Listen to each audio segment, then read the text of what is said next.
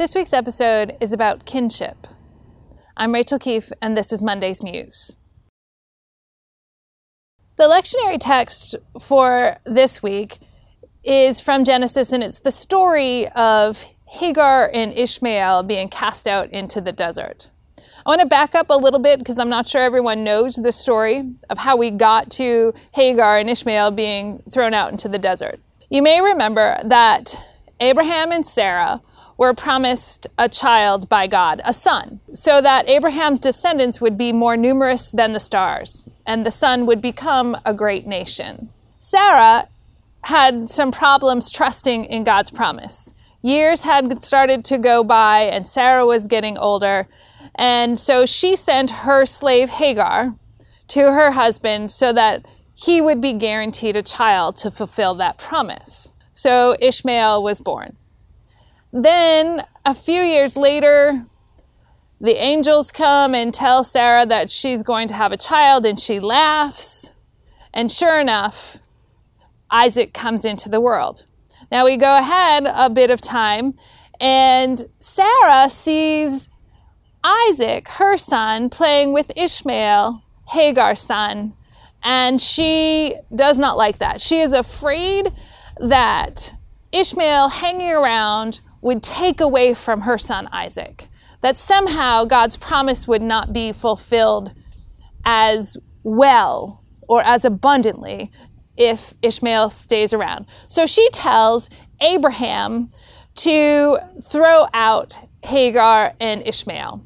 And Abraham's reluctant to do that, but God tells him it's all going to be okay. So he gives them bread and water and sends them out into the desert. Hagar believes she's going to die. She sets her child in one place and walks far enough away so she won't see him die. When the angels show up and provide a well for water and tell Hagar that God has a promise for her as well. Her son also will become a great nation. And Ishmael grew and lived in the desert and later found a wife in the people of Egypt, which is where Hagar was from originally. It's a long story. I hope I've summarized it enough. There's a lot going on in this story, and there's a bug flying around my head. There's a lot going on in this story, and a lot of meaning has been drawn from it. This week, perhaps with Pride weekend on my mind, perhaps with the residuals of summer day camp that talked about how we are all blessed to be blessings to one another and God loves us all, I saw something new and different in this text. And that was the idea of sacred kinship, spiritual kinship. God didn't distinguish between Ishmael and Isaac. We know that the Muslim people are descended from Ishmael. That is their spiritual lineage back to Abraham. And Jews and Christians are descended from Isaac. That is our spiritual lineage back to Abraham. We are literally kin.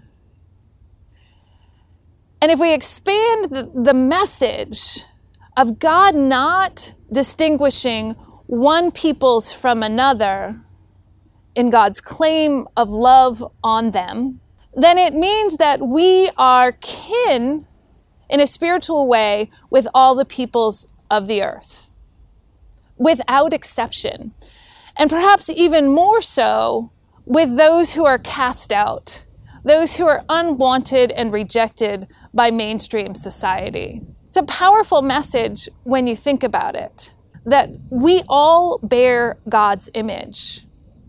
And that makes us spiritual kin one to another, without exception. And yet we tend to respond like Sarah. We become afraid that our people will somehow have less if we join with other peoples.